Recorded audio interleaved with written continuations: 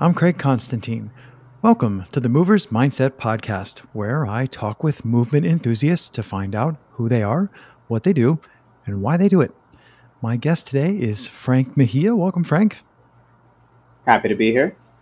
I sometimes make the joke that I tell the guests, talk about whatever you want. I'll try to keep you in sight, which is actually apropos of today, which we'll get to in a moment. I'm going to need binoculars. But first off the bat, move, NYC, you listening, you're going, right? Because if you go, you can totally play tag under Frank's direction. Run like you're being chased over to themovementcreative.com and click on Move NYC. So there's that. Welcome back, Frank. You were a guest on Movers Mindset in like 2019, if my homework is correct, somewhere in the 40s, 45, I think it was. And I think it's interesting that 2 years later, not only are you still doing WCT World Chase Tag, but that it seems like your passion for it has continued to grow. And I think it's always a good sign when people get into something early, and then as the thing grows and changes, their passion still like fits. Because I've never had it happen to me, but I've heard horror stories of like, I fell in love with some activity and then I started doing it and then it changed. So I'm thinking that it would be interesting to get your thoughts on maybe how World Chase Tag has evolved, and especially now that it's really becoming a global phenomenon, like it's really gone international. We have teams from all over. So I'm just wondering what your thoughts are on like the experience having gone there multiple times and just starting to see the thing grow. I know we have multiple teams and athlete development and teams looking for new people and things like that.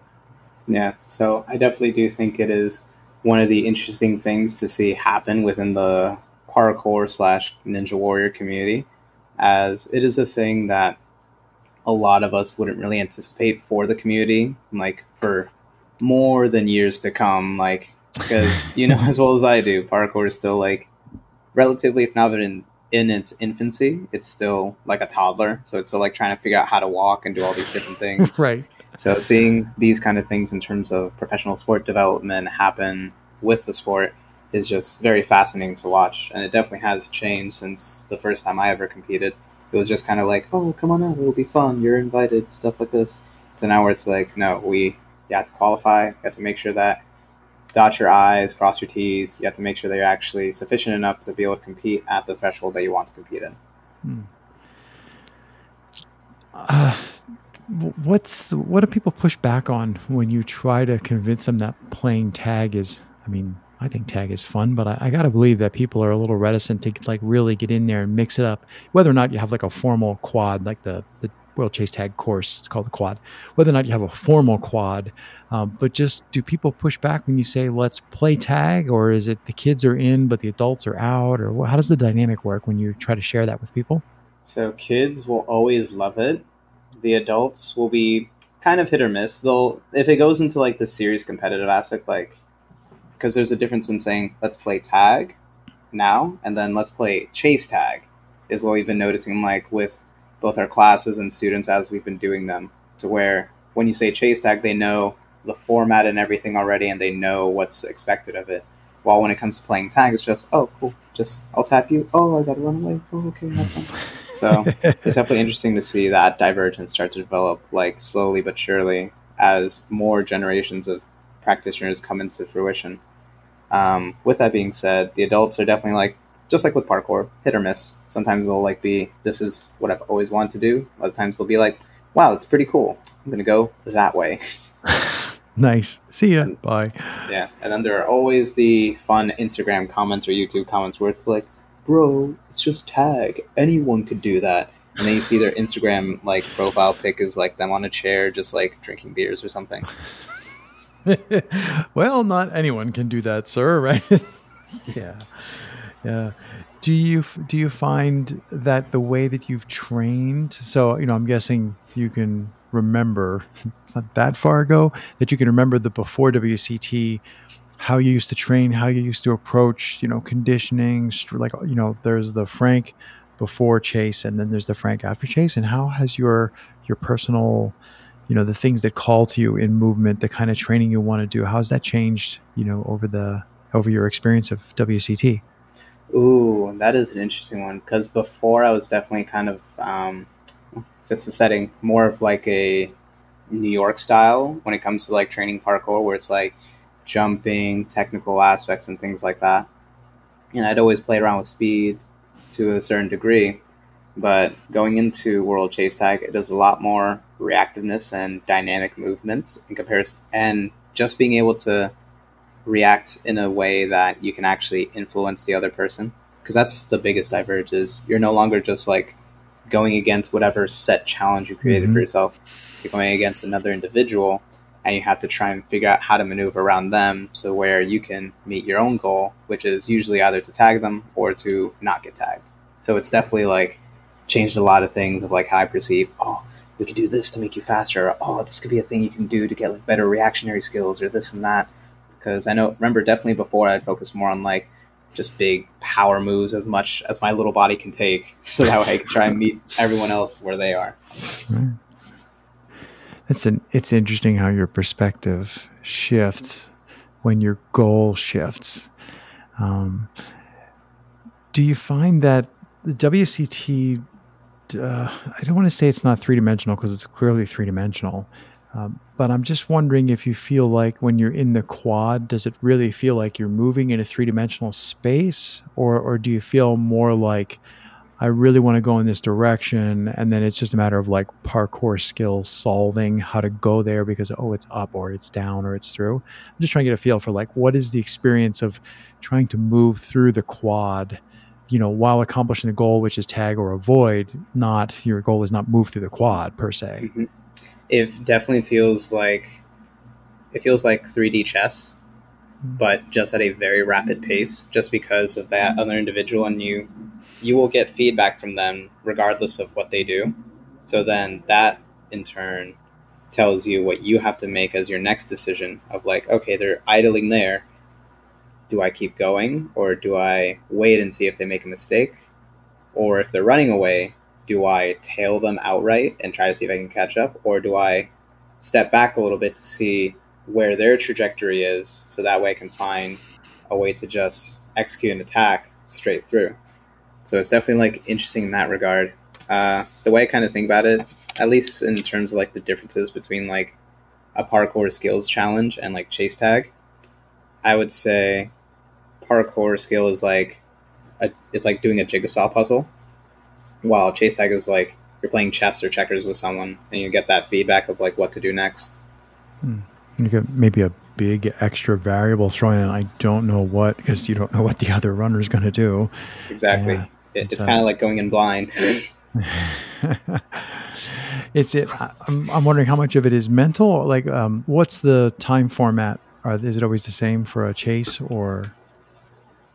So it is 20 seconds in each chase, and there is a 25-second break in between afterwards. The goal for the chasers to try and get them before the 20 seconds ends. The goal for the evader is the opposite, to try and not get tagged for 20 seconds. Mm-hmm. And then whenever the chase ends, that's when it goes into like the 25-second break. I'm sorry, I kind of forgot your question. Well, I was going to ask about how the time seems to flow when you're in the space, and then it occurred to me that even I don't know how long the dashes are, the chases are.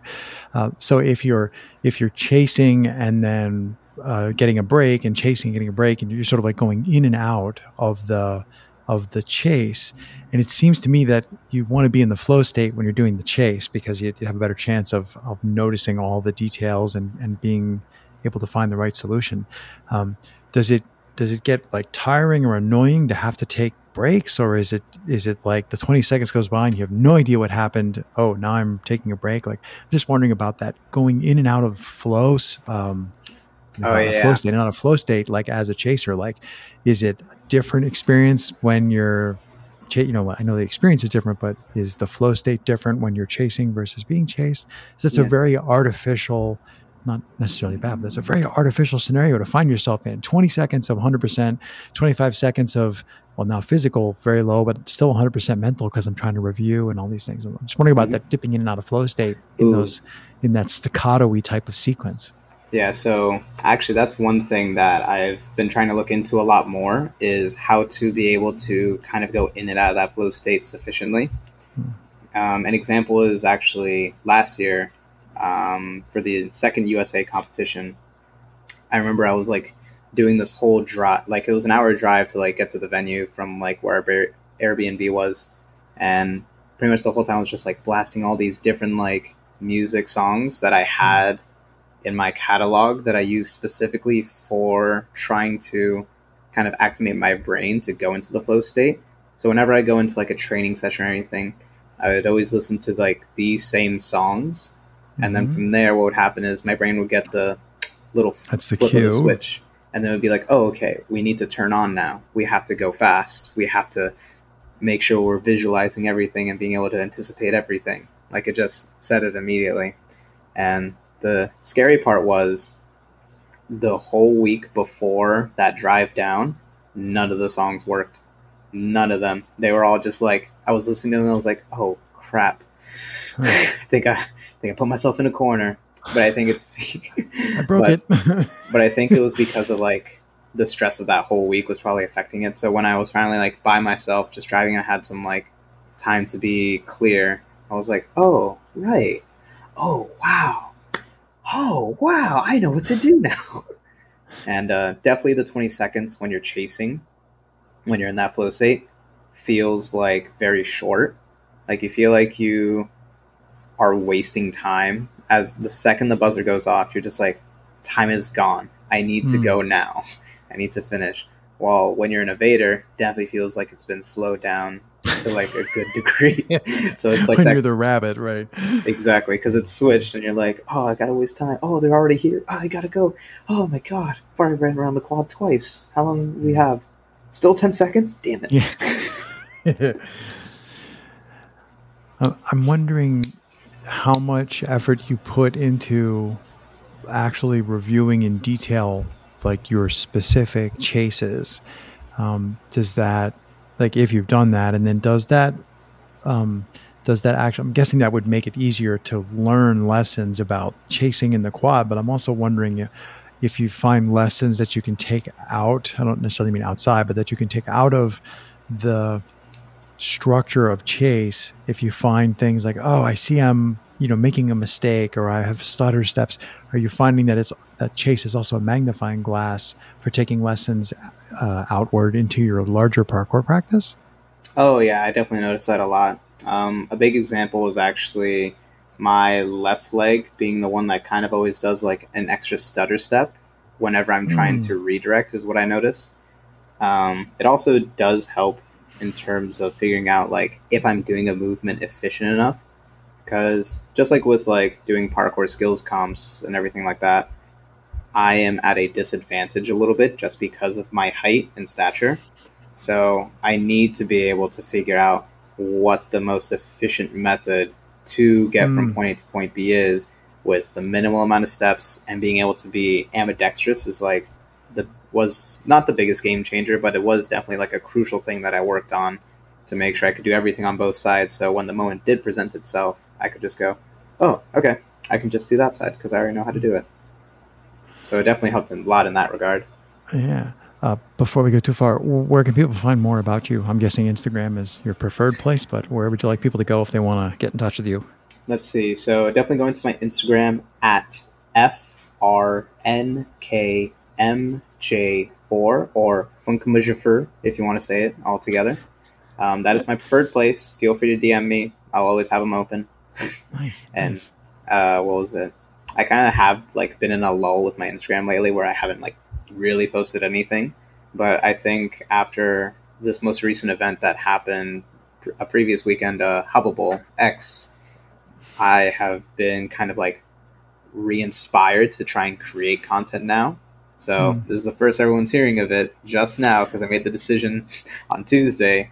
I'm going to try and make a new project. Fortunately, you have about 20 minutes before I publish this, so you're committed. You're committed now. I have to. Was it? Well, I mean, I've never been to Hubbable. Hubbable. I've never been to Hubbable. And did you say X as in they've done it 10 times now? Yep, that was the 10th one, which was congrats. It was actually set to happen in 2020, but then as we all know, COVID happened. Yep. Yeah, I saw an interesting cartoon that was like It's a zoomed in, data table, and it says every data chart for the rest of forever. And there's like an asterisk after 2019, and then there's the little cross after 2020, and the double cross after Oh 2021. That's like no. every data table for the rest of forever is going to look like that. Off on a tangent. For Hubbable, you made a point of saying that it shifted you, or that something, you didn't say what, but something changed your desire or rekindled your passion. If I put too much effort, too much um, accent on it, to begin, resuming Instagram stuff. What was it? Was it the camaraderie? Was it the visuals? Was it the lack of 20-second time limit? What made you? I think it was kind of all of the above, where one of the things that they decided to do for this Hubbable was they had kind of like films like being premiered here. Like Team Fat from London was here, so they premiered their Spain trip. Then we also had these love these kids, the Toasty Lizards from Portland, Oregon. Then we also had a whole bunch of other teams like coming through and like giving their team submissions and stuff, like videos that they've been working on for a while. And it made me remember how much I enjoyed both consuming and trying to make similar kinds of projects, where it's like they take all this time, all this footage, they figure out the way to orchestrate it in a way that feels like it's telling their story in the viewpoint that they want it to be done. And that, along with just seeing all my friends in the East Coast and also some in the West Coast just coming together and just jumping, was like, wow, this is truly wild to think about. Because I always kind of see it from like a perspective, like when I first started parkour, of like, wow, I know all these people and they're all doing cool and amazing things that I admire. Yes. So wild. Never thought in a million years I would be in this position. Yes. I am not anywhere near your position, but I'm nodding along vehemently about it. It's one thing to see people do spectacular stuff, like, I don't know, without no name dropping. So it's spectacular. You see these things and you're like, not only do I know where that spot is, but I've been to that spot. I can't do anything like what that video is doing, but I've been to that spot. I actually have experienced, the 7 steps that I use to get between those two obstacles that they just did a, plyo across. And there's something about, or I've talked to that person, and whatever everybody out there listening's experience is, there's something that makes that stuff extra magical when like oh, that's on the west side and it's windy, or then it was chilly, or though that the paint on that's anti-climb paint. Like, all those little details make the media that you're consuming, it makes it more real for you, and it'd be almost impossible for the filmmaker or the photographer to capture those other things. So yeah, there's definitely like a compounding effect of the more that you hang out, the more you meet somebody, the more you go places, the more that stuff comes back as like, not to haunt you, but comes back as these little, I don't know, Easter eggs that you find in everything. Yeah, like little reminiscent memories of like, oh wow, that's a cool little thing. And especially when they give you context of the feats that they've performed, because you will only see like one angle of the whole feat typically, if not maybe 2 if you're lucky, depending on if they have a friend that wants to film another angle. So yeah, you get the mouth view and maybe a landing, right? Exactly. Like if you're seeing it just from like the side view, you're just like, oh cool, that's a pretty big jump. But then if you looked at it at the front, in the frontal plane, you'll see that it's actually like angled and like completely far away from like being lined up at all. And you're like, whoa, that's even crazier than I thought. Yeah. Cool. So yeah, chase tag.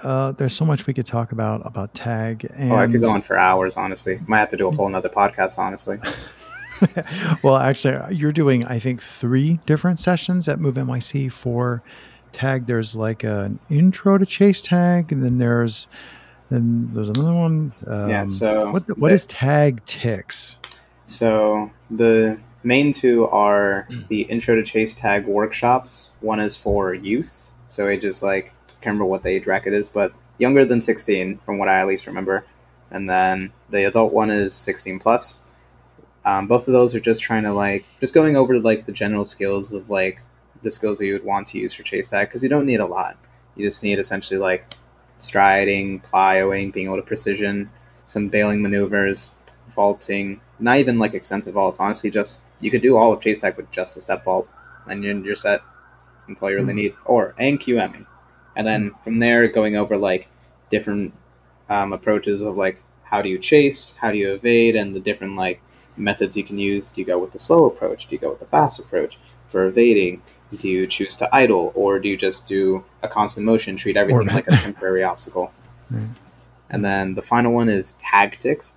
That one is going to be more kind of like games and theory based, where it's like just us going over like different things of like how to kind of assess an opponent, as well as like different ways you can kind of like maneuver with them or around them, so that way you can execute whatever your target is. Like if you are currently evading and you see someone trying to chase you, trying to just like being able to see what cue points you can for their movements to determine can they go through this thing, or would they go over top, are they able to like go underneath something, and just trying to figure out different ways for like stalling them.